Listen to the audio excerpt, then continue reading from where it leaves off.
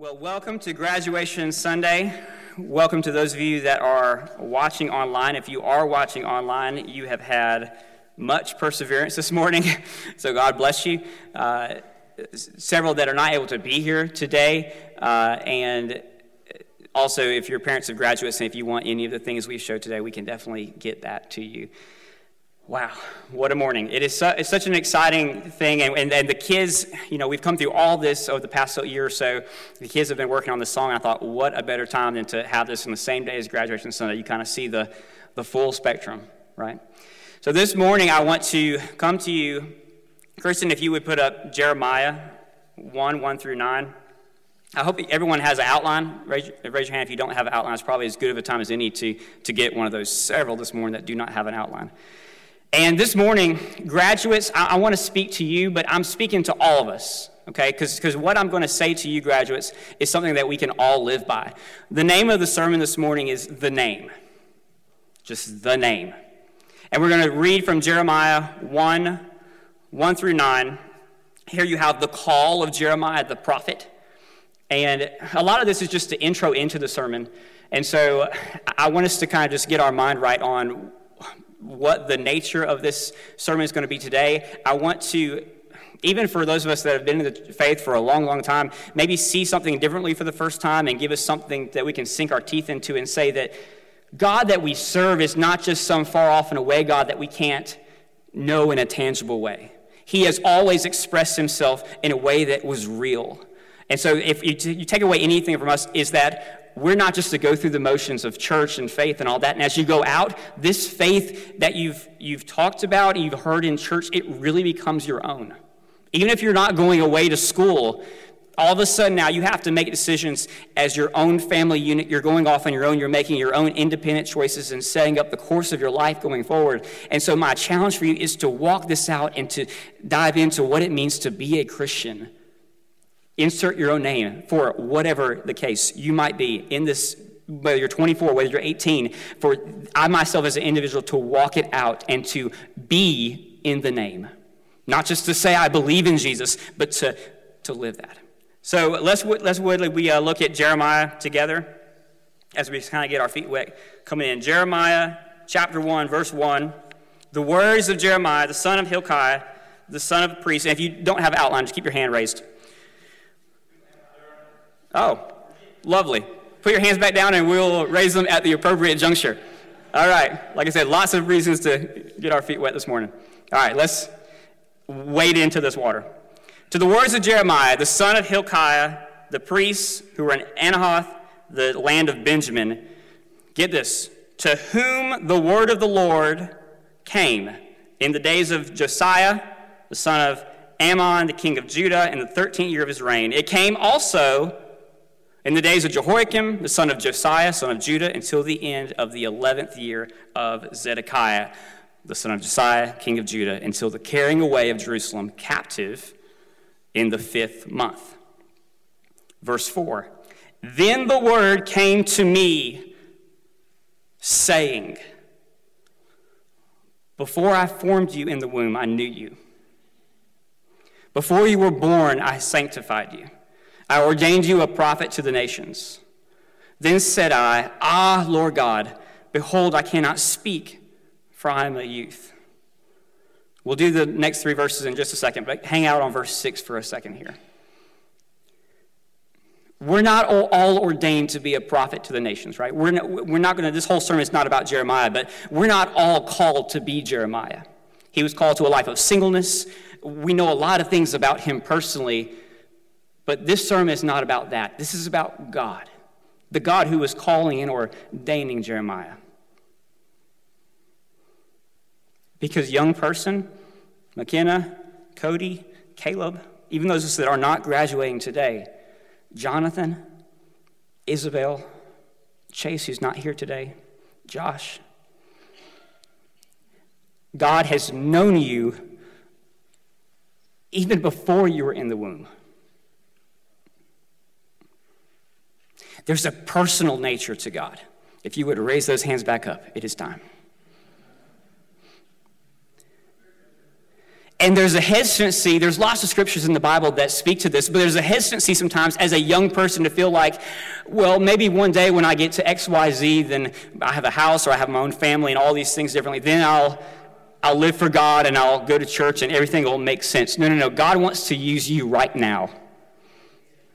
Even as a 14-year-old, even as a 12-year-old, God wants to use you right now. It's amazing to think how young Mary actually would have been when she was called of God to bear Jesus Christ in her womb. It's amazing to think how young David actually probably was when he was fighting Goliath.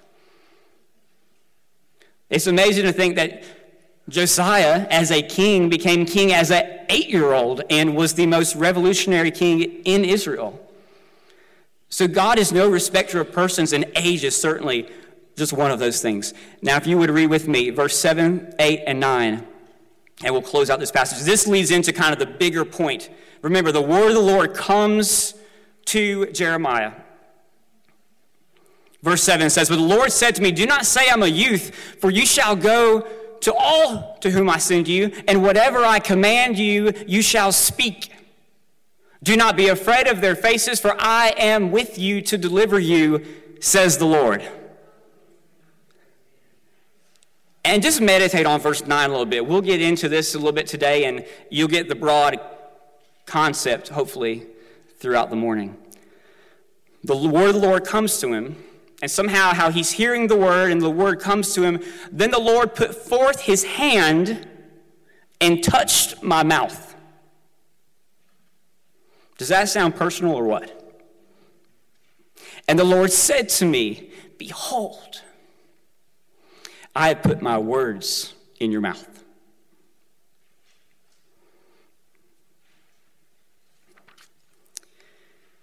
God did that for Jeremiah, but that type of thing is what he does to any of us that he calls and saves and we're in fellowship with.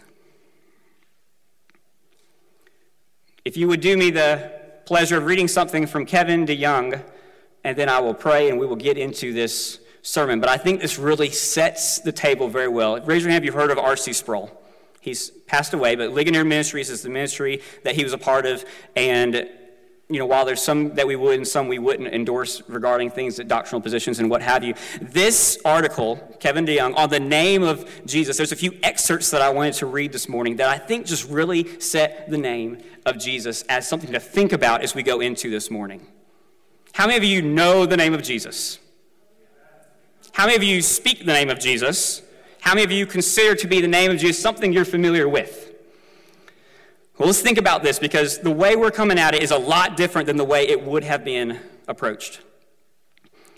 Over the past 2,000 years, more people on planet Earth have known the name of Jesus than any other name.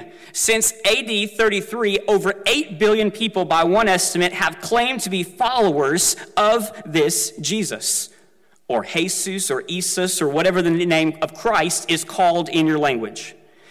Billions more have heard of his name. Today, the name of Jesus can be found in more than 6,000 languages, and more are being added every year. On the one hand, it's strange that this single name has dominated the past 2,000 years of world history, especially Western history. For most of us, the name has a sacred ring to it. It sounds holy and divine, but this wasn't the case when Mary and Joseph followed the angel's instructions and gave their baby this name. Granted, it had a special meaning, but it was not an unusual name. The first century Jewish historian Josephus mentions at least 12 different people he knew had the name Jesus, including 4 high priests. In Acts 9, we read about the Jewish false prophet Bar-Jesus. In Colossians 4, Paul mentions one of his fellow workers, Jesus, called Justus, and some ancient manuscripts of the Gospel of Matthew refer to the robber released by Pilate as Jesus Barabbas, which can be translated, ironically enough, Jesus, son of the Father, the meaning of Barabbas. Now, this is what I want us to really get a hold of here, how things can change. Jesus was a common name, like Jim, John, or Jerry. When Mary and Joseph called their son Jesus, there were no prayers in his name. No one used it as a swear word. And I will stop here just for a second. I let a lot of things go. I'm a pretty easygoing guy. Like even on a basketball court or something, nothing will get me going quite like that. And I will stop and I will make a comment to you, no matter how big you are, that leave his name out of it, especially when it's laced with an expletive. And otherwise, I'll let all kind of stuff go. Stuff just doesn't bother me, but it's not okay. Back then, this wasn't the case. Jesus was just any kind of name. No one would even think to use that name any kind out of the way. But as common as the name was, Jesus was named Jesus by design. In Greek, and I'm going to mess this up, so bear with me, Isus. In Aramaic, the language Jesus spoke, Yeshu, both are derived from Hebrew. Y'all heard familiar with the name Yeshua or Joshua. Joshua is made up of two parts, Yah, short for Yahweh, and Hoshe, which means salvation. Hence, Mary and Joseph gave their little baby the name Jesus, meaning Yahweh saves. That he does. Ever since the first Christmas, Jesus has been more than just a name. It's been our only comfort in life and death, and your only hope in this hopeless world. When you believe in Jesus Christ, the Son of God, you have life in his name. John 20:31. There's in fact no other name under heaven given among men by which we can be saved. Acts 4:12. So naturally, whatever we do, in word or deed, we ought to do in the name of the Lord Jesus. Colossians 3:17. God has highly exalted him and bestowed on him the name that is above every name, so that at the name of Jesus, every knee should bow in heaven, on earth, and under the earth, and every tongue confess that Jesus Christ is Lord, to the glory of the Father. Philippians 2:9-11. But let's be clear, and this transitions us a little bit into the introduction. I'll pray before we get into that. But think about this, because this is what I'm afraid of sometimes. And even in church culture, this is dangerous. Let's be clear. The name of Jesus is not a magic wand. Chanting it does not give one special powers. The power in the name is the person behind the name. In biblical times, names meant something. They were more than just badges of identification. They often told others who you were and the purpose God had for your life. What about Jesus? And you shall call his name Jesus, the angel tells Joseph, Matthew 1. For he shall save his people from their sins. Hallelujah. Jesus is the Savior of sinners. And again, that was excerpts from something written by Kevin DeYoung. Would you pray with me? Lord God, thank you for this morning, the opportunity to stand, Lord, in this pulpit, God, and declare your word. God, your word is truth. You are truth. God, you are the comforter, you are the peacemaker, you are the waymaker, the one that, God, without there is nothing and no cause. Our life could be the theme of Ecclesiastes, vain. It's all vanity without you. And I thank you, Lord God, that you have chosen to place yourself in the center of everything, that we may know you, that we may touch you, that we may be saved by you and redeemed, Lord, for your glory, that we could work and walk and have the privilege, God, of saying that our life is bought with a price. I thank you for that morning. I pray, God, that this morning that the gravity of that would be gripped, Lord, by every heart and soul in this building, regardless of age. In Jesus' name, amen. So if you would, look at the outline. We will not be going through this, but the reason I want to make sure everyone has it is because the scripture in it is good. And as Pastor so often says, go home and study, look at it. So do not worry, I'm going to be very mindful of the time, but let's get into this. So the introduction says, there's much confusion today on the name of Jesus. Even those inside the church have a tendency to drift into a soft name it and claim it, hocus pocus kind of incantation or chanting mentality. How should we think of praying in and representing the name? How do we biblically get to the point of praying like Jesus did, not my will, but thy will be done? Amen. The big chunk of this outline, if you see the who is he, comes from a single chapter of a book called Supernatural, written by Dr. Michael Heiser. Same with R.C. Sproul. I could say some of his things that are really interesting to think about, and some I don't endorse. But this is a sermon I'm so excited about, so confident in, because 2 months ago I was like, what we're talking about has to be a sermon. And the scripture in here just really makes it real tangible. So though we won't be able to cover all these, go back and look at it and just see, okay, is what he's saying true? Does it make sense? I believe it does. I believe there's something to be said for the fact that God is consistent regardless of what time period of the Bible you're reading through, regardless of who you are in life, regardless of if it's thousands of years ago or today or tomorrow. He's consistent. And he's done all these things not just by chance. You're not an accident. I don't care if XYZ you might tell me, but there's a purpose for your life. And God himself, whatever he does, is not by chance. There is a reason behind it. We may not always understand that reason, but it is not lost on God. Abraham meets the word. We're familiar with Abraham, the father of faith. If you would put up, Kristen, 12:7 of Genesis. This is right after Abraham's told to go leave his homeland. He's going to be a blessing to the nations. This is just interesting to me. He goes to maybe an oak of Moreh. There's a tree that's right there with him. And the Lord appears to Abram. Things like this are all throughout Scripture. You have it right there on your outline. Go home and look at it at your convenience.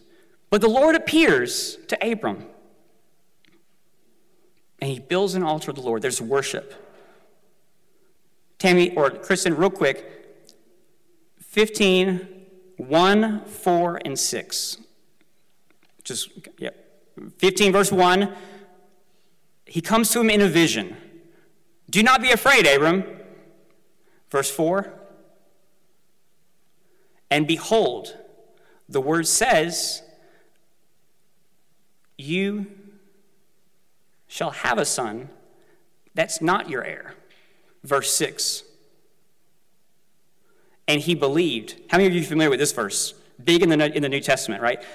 This is the way we know that Abraham's the father of faith. All it was that he believed in God and it was counted to righteousness. You jump down to verse 18 in this and you have the whole process of the covenant being made. God walks through the sacrifice in that vision. It's unconditional, but he's dealing with something there in person. If you're reading the outline, God shows up in the Old Testament as a man. This is with Abraham. He's the God of Abraham, Isaac, and Jacob. Look at Isaac in 26 verse 2. Very similar kind of thing. The Lord appears to him and says, don't go down to Egypt. Live in the land, which I shall tell you. How about Jacob? Familiar with Jacob's ladder? 28:13. This is a vision that he's had. He's laying down. We think about Jacob's ladder, but look at 28, verse 13. And behold, the Lord stood above it. We're not given descriptions. It wasn't our vision. It was his vision. But it was personal and it meant something. And there's this expression of some type of the person of God, the person being revealed. And it changes his life. The angel goes forward in chapter 31, and we are familiar with the idea of wrestling with God in 32. Kristen, if you would put up 1 Samuel 3, verse 10. There's a young boy named Samuel that hears God calling him. And even us as adults, I feel like we skip this part. When finally Eli says, go back 3 times, like, okay, I guess it's God talking to you. It's sure not me. When God begins to talk to him, it says, now the Lord came and stood and called as at other times, Samuel, Samuel.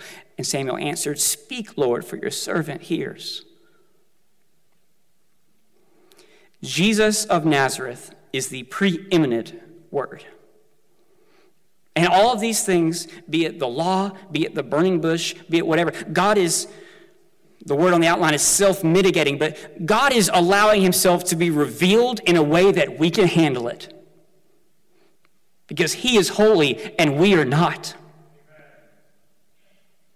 But that doesn't make him any less personal. Hallelujah. If you look at Judges 6:24, and I wasn't planning on highlighting this and skipping over the rest, but I think for time I will. The Lord is peace. In Hebrew there you have some that would say this is Jehovah Shalom. This comes right at the end of Gideon having one of these encounters with God and saying, somehow my life is spared in spite of the fact that I saw God. And I'm with God. I'm getting to know who he is, and I'm working on his behalf. And the phrase, the Lord of peace, is inserted in Scripture in the same concept. Sometimes God appears as a fire, a cloud, or a man. The angel of the Lord is one of the Old Testament that pops up a lot. A lot that can be said about this, but in the burning bush, the angel of the Lord speaks in the first person as God. This is the Lord. Exodus 23:20, and we'll read these 3 verses. This is after the giving of the 10 Commandments, as this is all being worked out. Behold, I send an angel before you to keep you in the way and to bring you into the place which I have prepared. Beware of him and obey his voice. Do not provoke him, for he will not pardon your transgressions. For my name is in him. But if you indeed obey his voice and do all that I speak, then I'll be an enemy to your enemies and adversary to your adversaries. So there's something powerful about this name. There's a way that this name is associated with whoever's going to be in God or of God. The name of the Lord is the Lord. And this will be real quick. Isaiah 30:27 through 28. Christy's teaching in children's church, but she would love this personification in the Scripture. She's all about a good literary. She used to be an English teacher. Behold, the name of the Lord comes from afar. Burning with his anger, and his burden is heavy. His lips are the name of the Lord. The name's lips are full of indignation. His tongue is a devouring fire. Verse 28, his breath, the name's breath, it's like an overflowing stream which reaches up to the neck to sift the nations with a sieve of futility. There shall be a bridle in the jaws of the people. Isaiah is pronouncing God's word to all the nations, not just God's people Israel. They're blowing it, but all the nations. And God is above all, and he's working with all. And through Abraham and through Christ, he's going to redeem anyone that will accept and bow the knee while there's time. And finally, in Genesis 48:15 through 16. And I know I'm skipping over some of this again. Look at this at your own convenience. There's a lot of good stuff here. But if you can get the point, then I think we'll be doing okay. Trinitarian concept is something that we talk about in church. And even way back in Genesis 48, the call that go forth to the different sons and Jacob's blessing the future generation. Check out what's happening right here in just a couple verses. He blesses Joseph and said, God, before whom my fathers, Abraham and Isaac, walked, the God who has fed me all my life long to this day. Talking about God. Same context, next verse. The angel who has redeemed me from all evil. Bless the lads. Let my name be named upon them. Let the name of my fathers, Abraham and Isaac, let them grow into a multitude in the midst of the earth. So there's this multiplicity of God and how God, Father, Son, and Spirit is even there in the Old Testament. The name of God being consistent with all of this. Of course, we find out about Jesus in the future. But there's this consistency and this personality that God wants to get a hold of us. And not change our personality, but connect that with his. Connect us in relationship. And then as we go forward, he cleans us up, washes the sin away. We go forward in this power that's been there from the beginning, that we're to advance his kingdom and let thy will be done. Real quickly, Jesus is not some concoction that a lot of people got together around about the time the calendar shifted and just created Jesus. That's not how that works. All these things I've showed you in the Old Testament proclaim what's in the New Testament. Jesus is the Word, John 1:1. He's the angel and the name.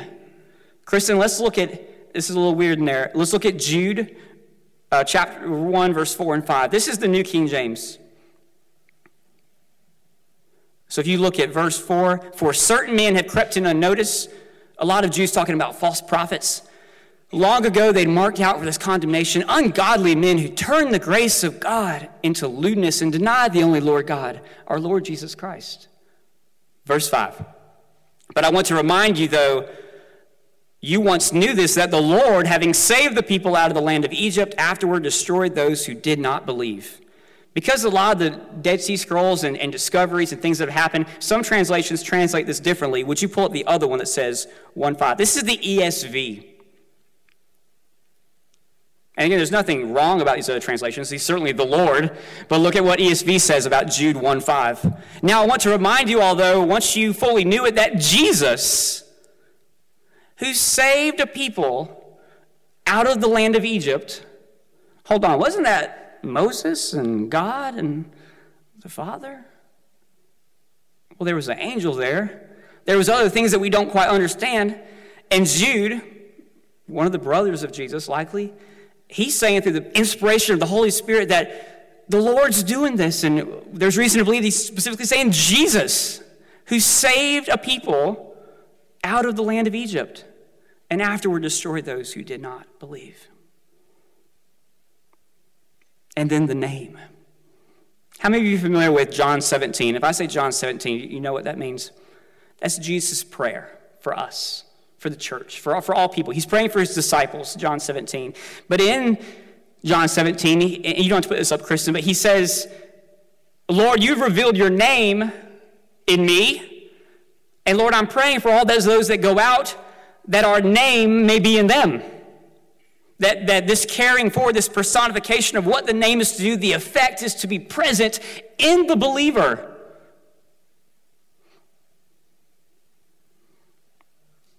So what about us? What now? Some of this might feel hard again. Take this home and look at it. You're like, what in the world? I mean, it's all right there. It's time to connect our head, our natural understanding, and our heart, our spiritual understanding.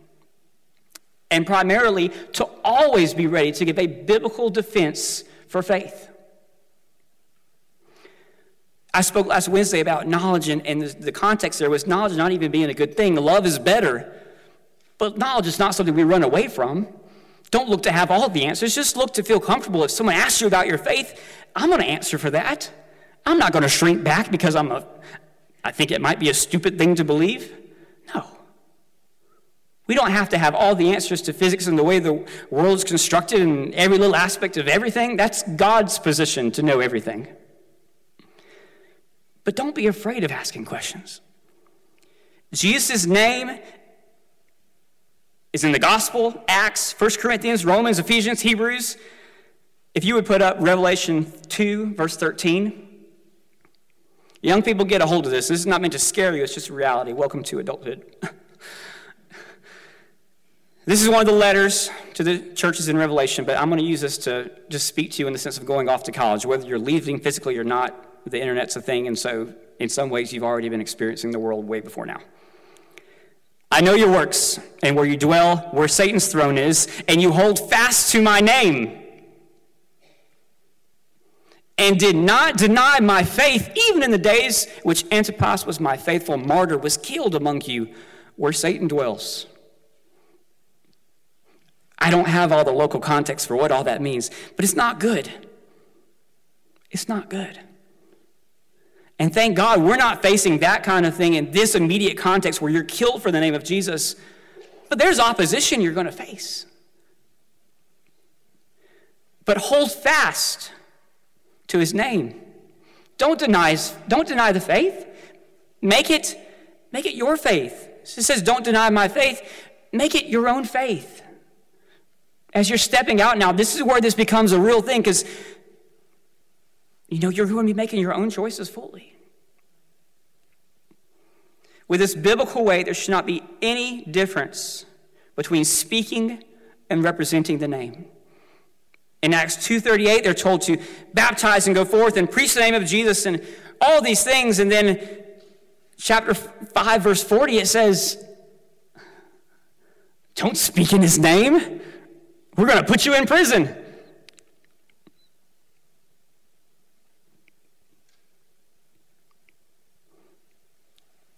If you would play the video, Kristen. This is a gentleman, Frank Turk, and I believe it goes very well. Matt, if you want to go ahead and just be ready to play softly. This is less than 2 minutes. It's okay.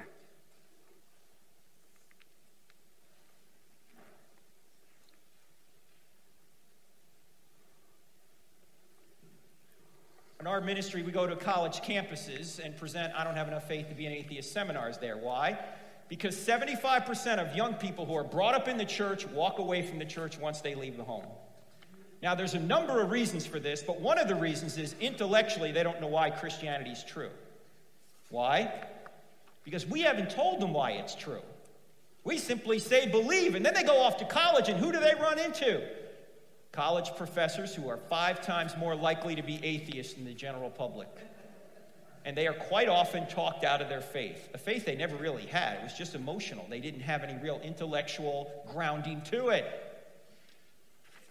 And in fact, sometimes the kids, of course, walk away on their own volition because, let's admit it, when you go to college, God is inconvenient.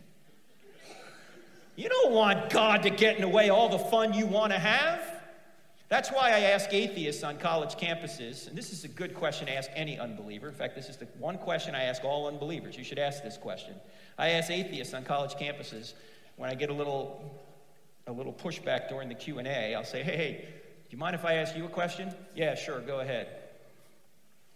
If Christianity were true, would you become a Christian? I've had several atheists in recent years yell back at me, no! No. Why are we even here then? Why don't we just go have pizza? I mean, you claim to be an atheist, a beacon of reason, and I ask you if Christianity were true, would you believe it? And you say no? How's that reasonable? How's that rational? It's not. The problem isn't here. The problem is here. They don't want it to be true.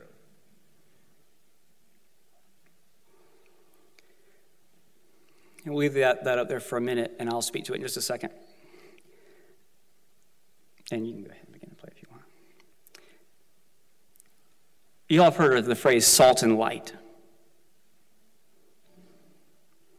We're to be salt and light to affect change in the world. Well, in the days that the scripture was put forth, the salt and light that we just experience whenever we want to turn on a light or go get some salt out of the cabinet, that was a rare commodity.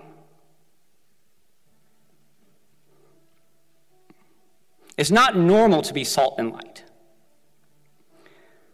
And so I hesitate whether to put that up. 75% is a lot, It's a little bit of a downer. But the good thing is, there's enough people in the world, there's enough people right here, that you can easily be in the 25%. And we can easily see that number change. Amen?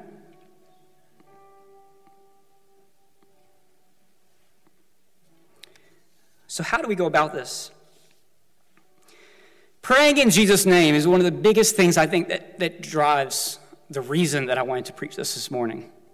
Because when you say pray in Jesus' name, oftentimes even the most mature Christians can fall into thinking, if you pray in Jesus' name, then you kind of have the key, the trump card. You're praying in his name, that's access. And all of that's theologically true, but be careful. Be careful. We're not going to put it up. We're going to leave this up here for now, but James 4:3, we missed off the top. And it says in James 4:3 that you're praying and it's not happening because you're praying amiss. You're praying for the wrong motivation. You're praying for things that you want but you don't need. And I believe sometimes God will answer prayers that are not even necessarily the best thing, but he's a gracious God and he'll give us what we want sometimes. But be careful that we don't fall into that. Because God is not a genie. God will not just give you what you want. Thank God there's grace and there's things that God does that defy logic. The whole gospel is like that. So should we pray in Jesus' name? Of course. Of course. But this is not just this word to unlock heaven. Rather, it's emblematic of what we're praying. As Jesus prayed in the Garden of Gethsemane, not my will, Lord, but thy will be done. And the C.S. Lewis quote up here speaks to this a little bit, because it's one thing to say, not my will, your will. But God is gracious. And the essence of this, which I'll get to in just a second, is that when you get out into college or you get out in the world, hell, you believe in hell? What kind of a backwoods, old-timey believer are you? Give me a break. You probably believe the Bible. You're going to hear that. And if God's loving, God wouldn't do... The excerpt I just pulled from at the very end of that sermon, Frank Turek, who has a great apologetics ministry, Cross-Examine is something you can find on YouTube. There's an app. There's all kind of stuff. There's many other people that are in that and speaking to it. So young people, whatever age, Cross-Examine is a great thing to check out for apologetics. But his point was, no. God's not going to force you into heaven against your will. What kind of love is that? So yes, there's an alternative. And that's the point of this by C.S. Lewis.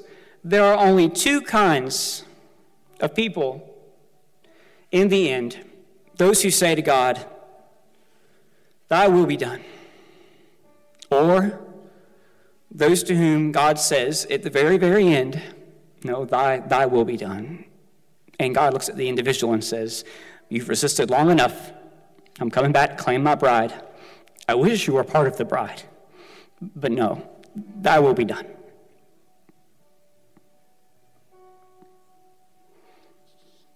So how do we walk this out? Check out the scripture at your own time, but humble yourself. Come humbly. Don't ask for God to humble you or hope that he would. Humble yourself. By what means?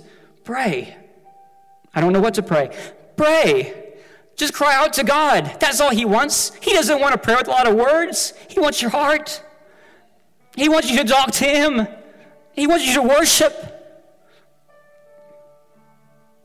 Worship's not about the words you say. It's about the heart of it. By what measure? At some point you're going to know, okay, am I still praying the right thing? Look at the word.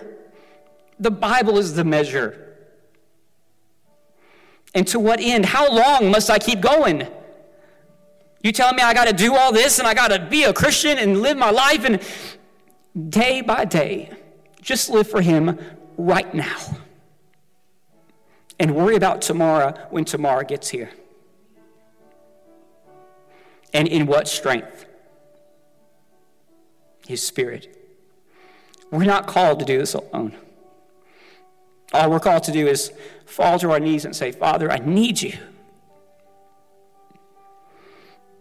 And the moment of salvation begin to dwell with the Spirit begins to give you what you need. To step forward at some point and be baptized in the Spirit, and to be renewed at some point, to walk forward and to take those baby steps of just what do I need right now? Well, the answer is you need God, but he will give you the grace you need today. There is no temptation that you're facing that there's not a way out. There's no struggle, there's no people group, there's no person that God is not so powerful to break that chain. So I would ask the praise team to come forward and all of us to stand today, because we're all in this together, and there's lots of ways that we could go about this and blessing the graduates, but this is for all of us. And so if we would all stand, I want to enter into a time of worship. The praise team is going to sing, "What a Beautiful Name." So as we sing this, prepare your heart. After we sing it a time through, if the graduates will come and line up at the conclusion of the song. And I want to pray for each one. Pastor Don's going to come and direct from here, but come and gather around your loved ones that are there. But we're going to pray for all the needs, because this is a sermon not just for a few people. This is a sermon for all of us. Lord, help me to walk worthy of the manner to which we've been called. Let's worship.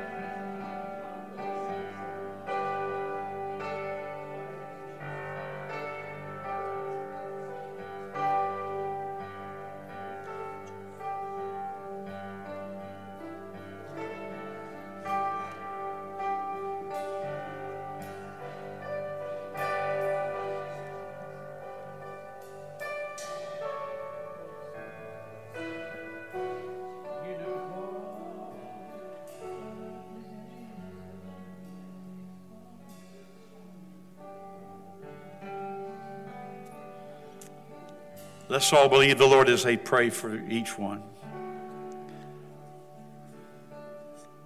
Hallelujah.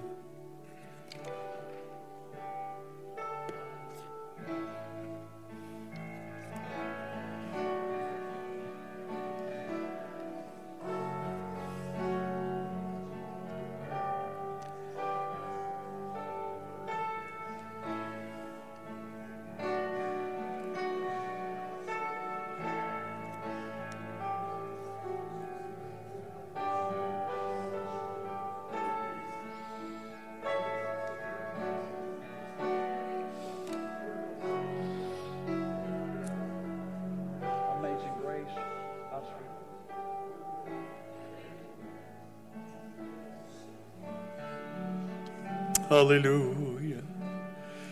Glory be to the Holy Lamb of God.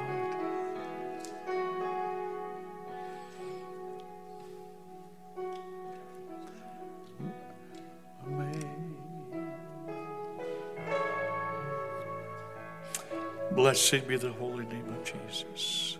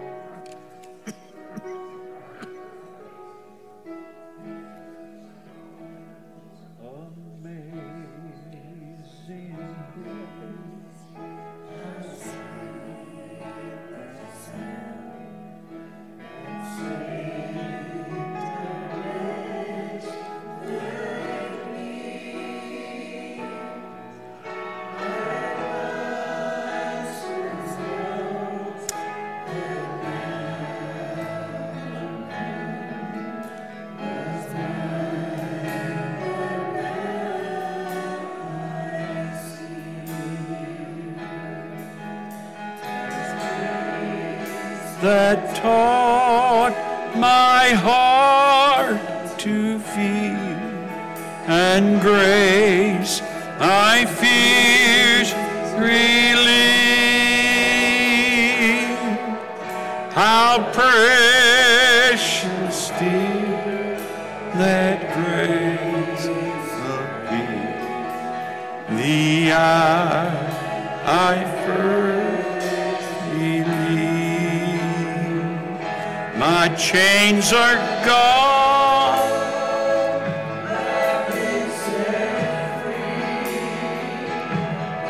God my Savior,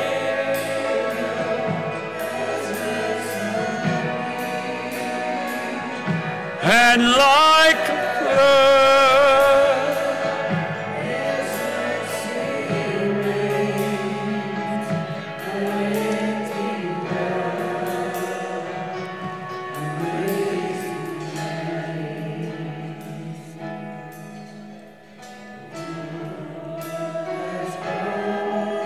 was good to me, His word and hope secures.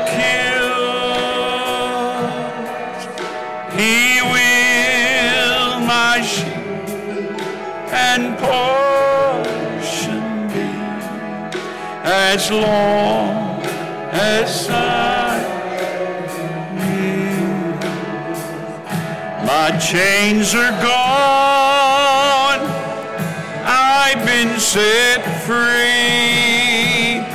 My God, my Savior has ransomed,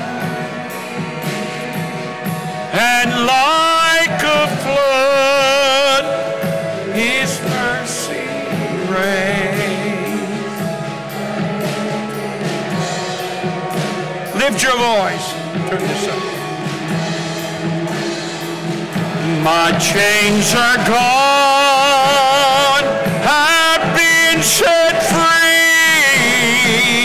My God, my Savior, He's ransomed me, and like a flood, His mercy reigns.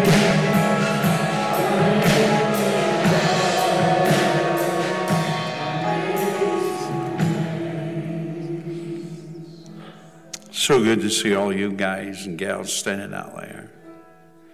Jonathan, you grew up. You're precious. All of you. Every one of you. And we love you so dearly. Michael, thank you so much. You and Christy would you give Michael and Christy a good hand for that?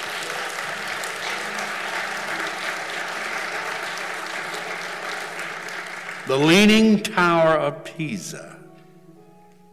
Most of us have seen pictures of them, how it leans. It took 176 years to build that building. It's been standing for 800 years. They thought it'd fall over many years ago. They've tried everything they could to straighten it up, but they can't. The reason, because of the foundation. The Bible speaks of two men that went out to build a house. One built on sand, the other built on a solid foundation. What Michael Britt has preached today is a great, solid foundation. Build on that foundation. Amen? Build on that foundation. So good to see all of you today. Jimmy Turner.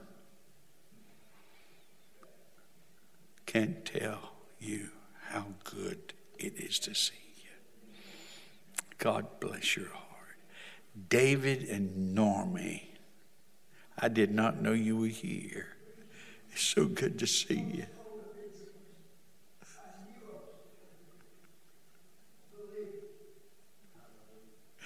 My chains are gone. I've been set free. How many of you, your chains are gone? My God, my Savior has ransomed me. And like a flood, His mercy reigns.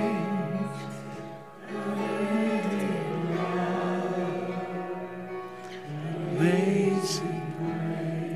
Thank all of you for being here today. So good to have our guests. Brother Dan, who is this standing over here with you? Is that your brother? How many brothers do you have? Bless your heart. They must love you. Now, where is he from? You mean they come from Texas to California just to be with you? Is it you or your wife's cooking? Which one is it? Father, we love you today. We thank you for your bountiful presence. Thank you that we can build on a solid foundation, your word, the name of Jesus Christ. Keep us in your care. Go with us. Watch over us. Give us traveling grace in Christ's name. And everybody said, turn around, shake hands, and be real friendly if you will.